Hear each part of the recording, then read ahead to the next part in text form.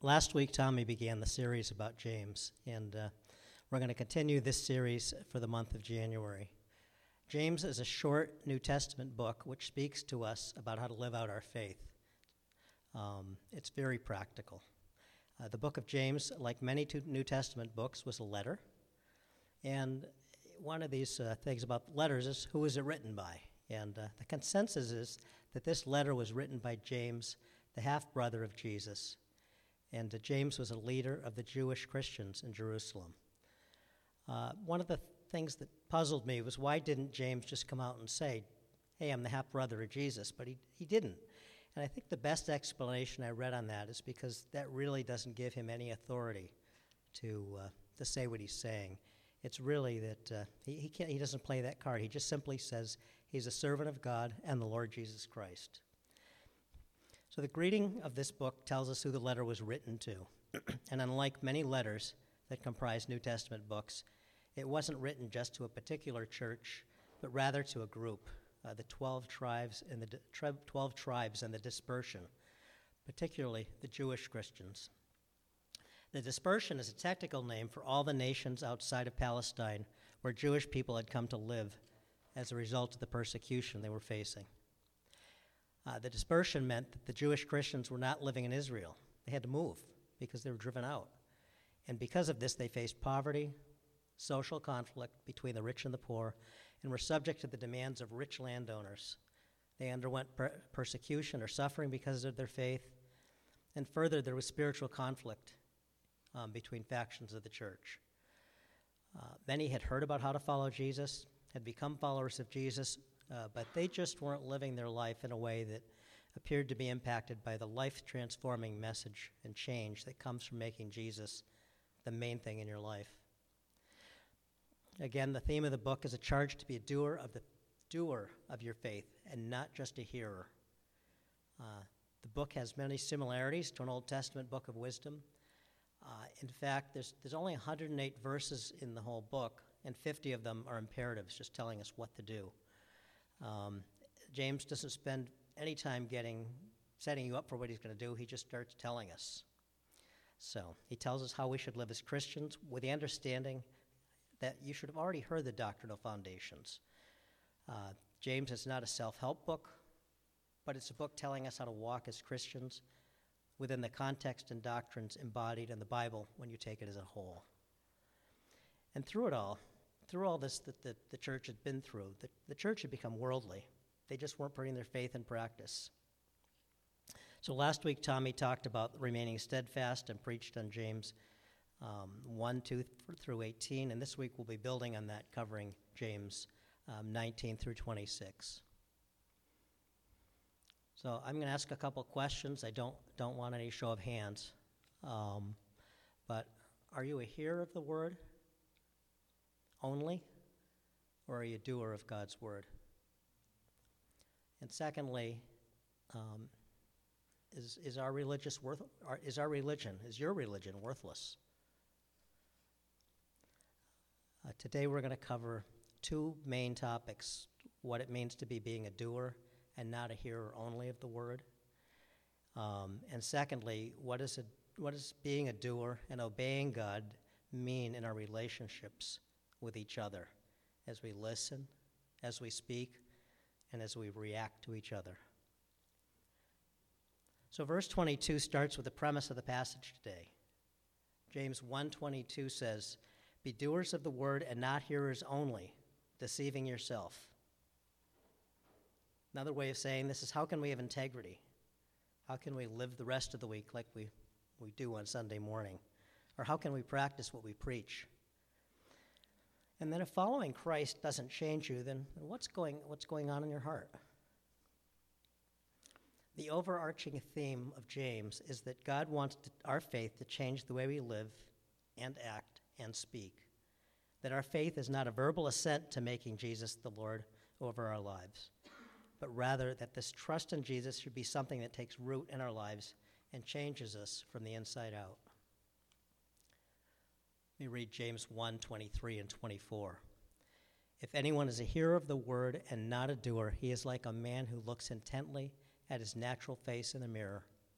For he looks at himself and goes away and at once forget what he was like. As we get started, maybe just a little backdrop. I haven't figured out all this stuff. This is a very challenging book to me. And so anything said here is not from any spirit of judgment or that I figured it out, because I haven't. So a hearer is someone who just lets the Word of God go on by, and it doesn't get internalized. It doesn't change the way we live. Really, a hearer is somebody who doesn't look any different to a non-Christian than another non-Christian. What a hearer is something like, a hearer only is something like somebody who wants to get fit or in shape. So they buy a lot of books, they get men's and women's fitness magazines, they listen to podcasts, they even get a gym membership, but then they don't exercise. They miss the point. I saw Jake's name tag today. A hearer could be like somebody who wants to snowboard. So they go get a snowboard. And again, they get the magazines and they read them, they get a pass, they take video lessons, they never go to the slopes. Those really seem pretty ridiculous, right? But James is telling us that if we're like a hearer of the word only, then we're not living as Christians. We're just like the people in the fitness and the snowboard examples. Another thing, the non-Christian world is looking at us to see if we've been changed by our faith. If we aren't any different, why would they even investigate following Jesus? And our actions actually can drive people away from Christianity. I have a sad story about a good friend. We shared a lot about our faith. He asked about Jesus. He kept thinking that everything he was doing was the same, even though it wasn't. But lots of good conversations. One of the things that attracted him to ongoing conversations was the fact that I didn't judge him. I told him I couldn't judge him. God was the only one that could judge him, not me. But the story goes a little longer than this. His opinion of Christians took a big nosedive when his wife left him for a born-again Christian. I don't know the circumstances of the other person, but from the outside looking in, that born-again Christian wasn't acting a whole lot like one. So how can we be a doer of God's word? How do we do that? And really, there's three things. It says we humble ourselves, we remember God's word, and then we do it, or we obey him. So before I start this, I just wanted to share a recent example of application. Recently, I changed jobs, and unlike a lot of job changes, I didn't just change jobs. I actually, along with my business partner, took our business and merged in with another accounting firm, which pretty much means everything in my life in the work world turned upside down, for the better. But anyway, so one of the reactions I found in myself was to get anxious. And I needed to step aside from my pride in thinking that I could do everything myself. And I needed to trust in God. And I needed to be humble. And then I needed to remember Scripture and see, what does God say about anxiety? And so there was one section of verses that came to mind from Philippians. Many of you may know it. It says, "Rejoice in the Lord always." I will say it again, rejoice. "Let your reasonableness be known to everyone. The Lord is at hand. Do not be anxious about anything, but in everything by prayer and supplication, with thanksgiving, let your requests be made known to God. And the peace of God, which surpasses all understanding, will guard your hearts and minds in Christ Jesus." So there it was. I needed to obey God's word. I needed to rejoice. I needed to be thankful. I needed to pray. I needed to be reasonable. I needed to fully trust God. And when I did, God gave me the peace that he promised. Now, reading Scripture isn't a magic formula. This is just what happens when we are able to fully trust God. So this humbling yourself, remembering God's word, and then doing God's word. It's really easy to say, but we're going to spend our lifetime doing it. James 1:21 tells us a little more. It says, "Therefore put away all filthiness and rampant wickedness, and receive with meekness the implanted word which can save your souls." In other words, it means repent, be humble, come to God asking him to help you live the way you should, asking forgiveness for the ways you've been living improperly, and repent or turn away from living in ways that displease him. The starting point to drawing closer to God is always humility. It's not thinking more about ourselves than we should, not thinking less of ourselves than we should, and thinking about God as the one who we must be humble before, because God is everything and the only thing we really need. Now, James 1:19 says, be quick to listen. So when we're reading the scriptures, what does this mean? It says, don't make God out to be who you want him to be. Come to God's word and listen to who God is. And don't look for a God of your own making. You can't save yourself, or you already would have. A God of your making will be no better than trying to save yourself. Look and listen for who God is, and don't filter out his word based on whether you like it or not, or whether you would agree with it or not. And then as we're listening, James 1:25 tells us to remember God's word. It says, but the one who looks into the perfect law, the law of liberty, and perseveres, being no hearer, but forgets, but a doer who acts will be blessed in his doing. This contrasts quite sharply with looking into a mirror and forgetting. This is studying, meditating, having God's word as part of our life. It's really hard to serve God, to be a doer of God's word, unless we actually have God's word in the forefront in our life, to know it and to know it deeply. Do you know who did this well? Jesus. Look at how Jesus used the word constantly. When Jesus was tempted, he used scripture to rebuff the evil one. When he argued with the religious leaders, he used scriptures to make his points, and on through the Gospels. In short, we can't be doers of the word, living as Christians, unless we actually know in increasing measure what the word says. Practically, this means having a regular time to read through the scriptures, and not just your favorite verse or book in the Bible over and over, but the whole thing, even the tough passages. It means sharing the word with your brothers and sisters in Christ.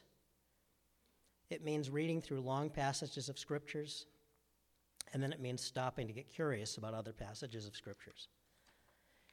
And one thing that it means also is to memorize the scriptures. So they're internalized. Now, for some of you, I know this is hard, but I also know all of you memorize a lot of things, so some of them more easily than others. So we're in the spirit of New Year's. Here's a New Year's challenge that could change your life. I'd like to challenge everyone to memorize one verse per week.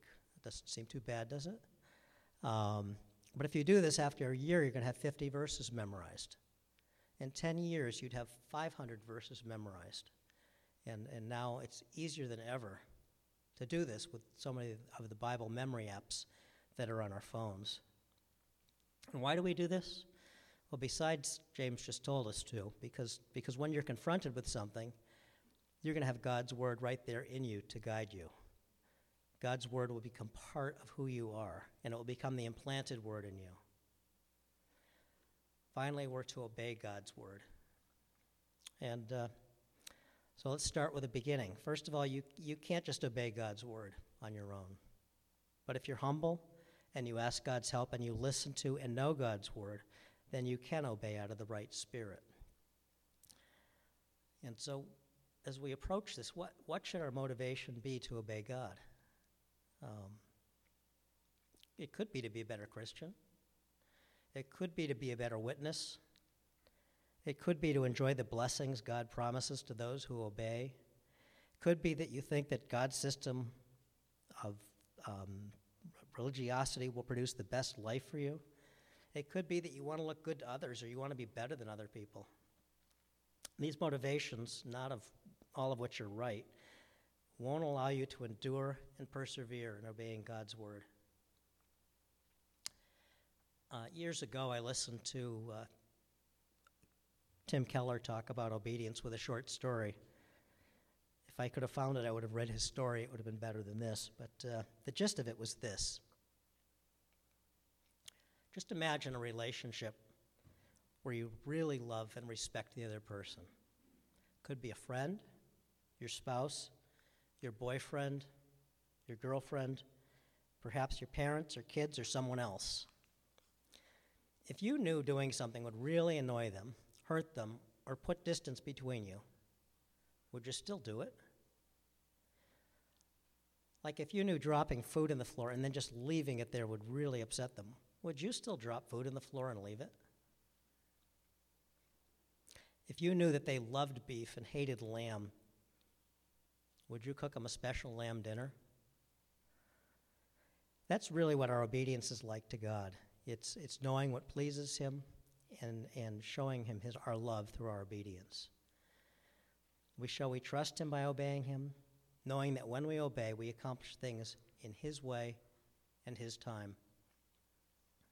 When we try to do things our own way in our disobedience, you know what we're really telling God is that we really don't trust him and we really have the right answer. If we only could know that he has our best interest at heart at all the times. I think that's where we all get hung up. We don't think God wants the best for us.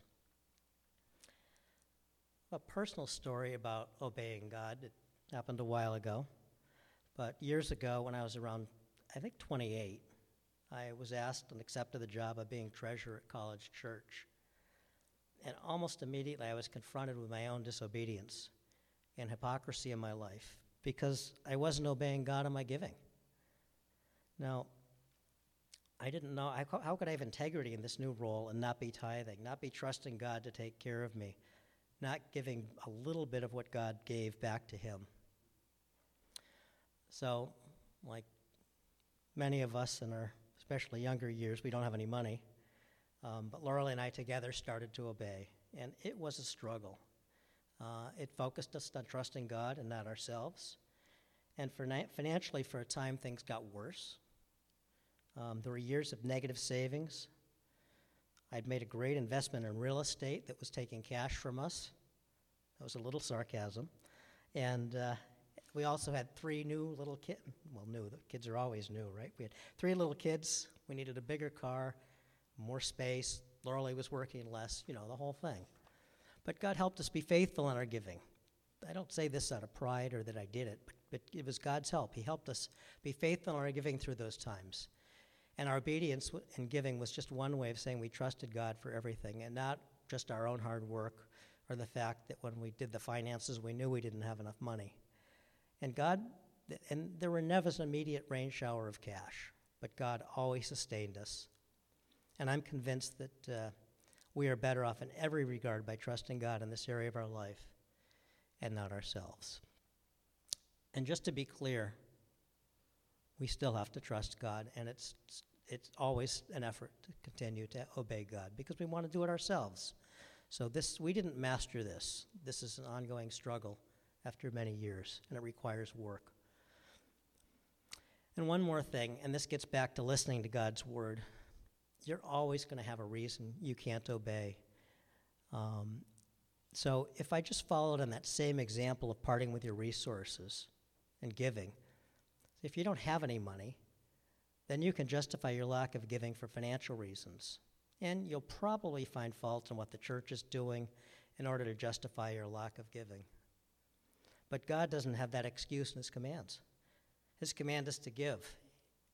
And if you're making a lot of money, then guess what? You're going to look at how much your giving has to be and go, whoa, that's a lot of money. Why, I could get a new car, or give this vacation, or maybe think about buying a second home, or you fill in the blank. And then the same thing. You're gonna say, well, maybe you don't like how the money's getting spent by the person, by a charity, or by the church. Just justifying why God doesn't, you don't have to give. But that's not the point. The point is, the starting point of all of our disobedience is not trusting that God has our best interest at heart. And the starting point of all our obedience is trusting that God has our best interest at heart. I would, at this point, just challenge all of you to seek out God in areas you're not obeying and ask for help. I don't know what they are for each of you. The giving was meant to be a giving sermon, but it just came out. as far as something I could share personally. But God knows. You and God know what to do. And to help you in this area, be accountable to somebody. God made us to be in community. We all know the promises we make to ourselves, we break those pretty quickly, but when we make them to others, they're stronger. So I'm going to switch gears and talk about a specific area of obedience. Because James is writing to a church where there's factions, and presumably people are fighting and they're arguing. And when I looked at the passage, I was immediately drawn to this section where it starts with about listening and speaking and reacting or being angry. And we talked about how that relates to God's word, but this relates to about how we interact with each other. So let me read the first couple verses again, James 1:19 and 20. Know this, my beloved brothers, let every person be quick to hear, slow to speak, and slow to anger. For the anger of man does not produce the righteousness of God. 3 things: listening, restraining our speech, being slow to anger. Well, let's start with listening. There's a lot of definitions about listening, but maybe for today we can go with something like this.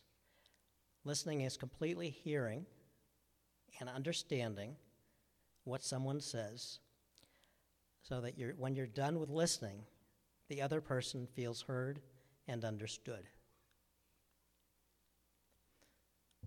Sometimes it might be easier to talk about what listening isn't. It's not easy. It's not hearing, so we can just formulate our answer. It's not listening, so we can, it's not just hearing, so we can fit what we hear into our belief system without seeing the differences. Listening is not hearing just so we can fix something without ever understanding. Listening is not hearing so we can be thinking of how to change the other person's mind. Listening is not hearing so we can share a story about ourselves that's better than the other person's, and we can top their story. And listening is not reacting. Proverbs has a couple interesting, sobering passages about what happens when we don't listen. Proverbs 18:13 says, if one gives an answer before he hears, it is his folly and shame. And Proverbs 18:2 says, a fool takes no pleasure in understanding, but only in expressing his opinion. Now, I hate to say this, but over the time I was preparing this, what I was going to say, I wasn't a very good listener. And you might ask how I know that. It's because Lorelei told me on more than one occasion that I wasn't even listening. So listening well is easy to say and really hard to do. Listening is practical. A good friend of ours and an adopted grandfather really told us in one of his repertoire of sayings, and he was a brilliant consultant. He said, I tried in his cadence, how can you solve a problem until you know what the problem is? And we could get our kids around in the room and they could all repeat that. But what great advice. How often we try to solve problems without knowing that. And listening builds relationships. Have you ever finished a conversation where you felt like somebody really listened to you? Did it feel good? Did you feel understood? How much time do we really, how much time do each of us really feel understood and accepted by others? I mean, doesn't a lot of our life really revolve around people accepting us? We work on a lot of things to have people accept us. We get the right clothes, get the right jobs, a car, a certain career, athletics, scholastic achievements, kids, where we live, our vacations. The list kind of goes on. We want people to think what we're doing is pretty cool, to accept us. Well, what happens when we actually listen well? Well, we actually pull back some of that veneer that we all put over all of our lives, and we start getting to know each other. And as we know and trust each other, we're going to be able to experience the true joy of actually being known for who we are. And when somebody understands us, then we can work through our disagreements because we know the other person has taken the time to understand us. And they don't wrap our identity in with a statement or issue they disagree with because the time was taken to understand it deeply. And this in turn builds unity into our relationships.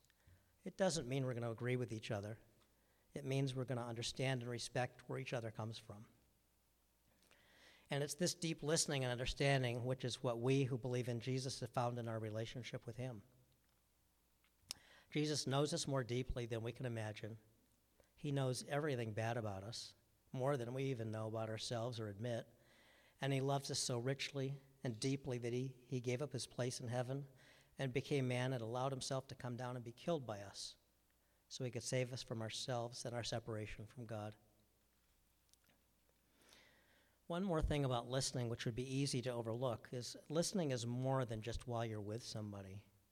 Good listening is made complete by respecting the other person when they're not even around, when they're not present. By not sharing things that are sensitive, controversial, intimate, or would be taken out of context and betray the person you listen to. To be consistent in your conversation with the person you are with and outside that conversation. By being respectful in your conversations where you disagree with the other person's viewpoints. Proverbs 26 summarizes some of this in verses 20 through 22. I'll just read a couple of them.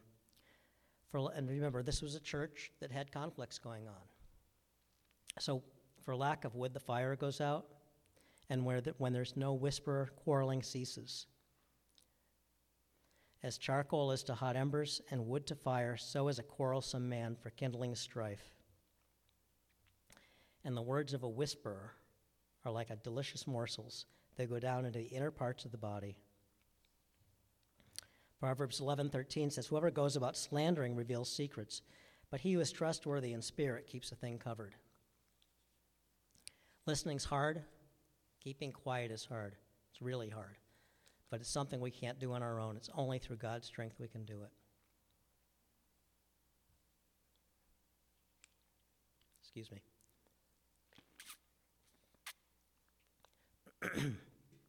James goes on to say we should be slow to speak. So what does being slow to speak mean? James is calling for restraint in what we say. In fact, James caps at the end of this section of verses by saying in James 1:26, if anyone thinks he's religious and doesn't bridle his tongue, but deceives his heart, this person's religious is worthless. Anybody here want the religion to be worthless? Don't answer. Don't raise your hand. I looked for a few verses in Proverbs about how our speech would be, how it affects others, our relationships. There's a lot of verses on it. In fact, it's very highly nuanced and complex. In short, the Bible says a lot about how our speech, it says how it encourages and discourages, how it heals and destroys, how it incites conflict and brings peace, how it brings wisdom to a situation, how a few foolish words can destroy a situation. Here's just a couple of the Proverbs. We'd be here for a long time if I read them all. A soft answer turns away wrath, but a harsh word stirs up anger. The tongue of the wise commends knowledge, but the mouths of fools pour out folly. To make an apt answer is joy to a man, and a word in season how good it is. The heart of the wise makes his speech judicious and adds persuasiveness to his lips. Gracious words are like a honeycomb, sweetness to the soul and health to the body. A fool's mouth is his ruin, and his lips are a snare to his soul. Well, these wide words in Proverbs reveal there's a deep power, a deep, deep power that comes from our words. So this is why we all need to be careful in our speech, because they have a great impact. And one last thing, I think everybody in this room is getting a little older each day, right? That's just an observation, but sometimes we think people aren't really listening to us sometimes. Well, don't make that assumption. As you get a little older, gradually, your words carry more and more weight and power, and oftentimes we would be really surprised at how much power and weight they're carrying. So be careful with that. Oh, and one more thing. Most of our communication is nonverbal, so don't limit being slow to speech to just your words. Your expressions can mean a lot too. If your expressions go along with what you're saying, then it enhances it. If they contradict, you may send a really mixed message, or you might even negate the message entirely. I looked through a lot of different resources, and it's pretty universally agreed that our nonverbal communication, our speech, our nonverbal speech, really has more than 50% of what to do with how we speak to each other, what we communicate. And then one last little thing, practical thing. We're all living in a world where we're having remote meetings, and I had the privilege of talking with an author who's writing a book about a lot of things, but one of the topics was the Zoom meetings. And what they found in the research is that when we're on Zoom or Meets or something, whatever, that the reactions aren't coming through in real time, and what that induces in all of us is a state of fear or anxiety. And so when that does, that actually puts us in states of anxiety, and maybe that's why so many of us get so tired after we have Zoom meeting. I've had more than one person say, 2-3 hours, I'm done, I'm exhausted. So give each other a little grace on Zoom. The last piece in how we speak to each other, how we are interacting with each other, was about anger. And just a couple things about anger. First, anger is not a sin. We see God getting angry at times in the Bible. We know God doesn't sin. And the verse in James doesn't say to be angry. It says to be slow to anger. Although I would say there are times it's okay to be angry, but generally it's better to leave it to God to be the one who gets angry. Secondly, anger is a secondary emotion. So what does that mean? If let's say I come around the corner here and Alden jumps out and he scares me, and then I get mad at him, I yell at him, okay? Well, that anger is a secondary emotion. I was really scared, but I was acting angry. And so usually if you're finding yourself being angry, there's something else underneath it. Our anger can be a little bit like a grenade. It'll clear the room, and it'll destroy and move whatever you want to, but there's usually a lot of collateral damage. So we've got to be careful about how we use anger, because even a short burst of anger can undo an awful lot of good and cause a lot of harm. And I've even seen relationships for many years just destroyed from a fit of unrepentant anger. So unpacking anger in full is something we could spend a really long time with, especially if you struggle with anger. Earlier in my life, I really resorted to anger far too often, and it wasn't helpful. So if this is something that you're struggling with, if this is an area you need to bring to God, and you're probably going to need some help unpacking it, being accountable with it to somebody, a man, woman, a spouse, a group, so you can gain wisdom in handling this in your own life. For me, just knowing anger was actually a secondary emotion or a reaction to something that came before was incredibly helpful. Some of you might be saying, well, okay, give me some rules when I can be angry. Well, I'm not going to do that. I'll just give it to God. But there's one thing here. If you are angry, one really, really important thing here, I don't want any of you to hear that if you're angry, you should just push it down inside. Don't internalize that anger. Or that same destructive grenade that would have gone off outside is going to go right down inside of you, and you're going to destroy yourself the same way you would have destroyed somebody else. And unpack this. Find ways to talk about it. It's okay to say I'm angry. It's okay to talk about it and communicate it, how you're feeling. Some of this is really hard. I know for men this can just be really, really hard. It can shut our ability to even think about what's going on. Our reason can shut down. Some of us are going to need help from each other. Some of us are going to need help from professional counselors. Usually you have to wait a little bit to dial down the emotions to have a conversation, but the important thing to do is to talk about it. And this is where really both parties can practice the first part of the verse. Be quick to listen, slow to speak, and slow to become angry. It's going to be a process, one that can take some time and maybe even years, but it's a process worth growing in. Just a couple last words. James said, if we can't control our speech, our religion is worthless. And at this point, you're thinking, well, this is a tall order and you can't do it. At least, I hope we're all thinking that. Because you're right, that's the first step of becoming a doer of God's word. Because step one of being obedient is being humble. And in reality, all of our religion is worthless. It's only by God's grace we can obey him. Religion is often just our attempt to work our way to God. And the Bible points to the fact that none of us can do it. It is only by God's grace that our lives are changed.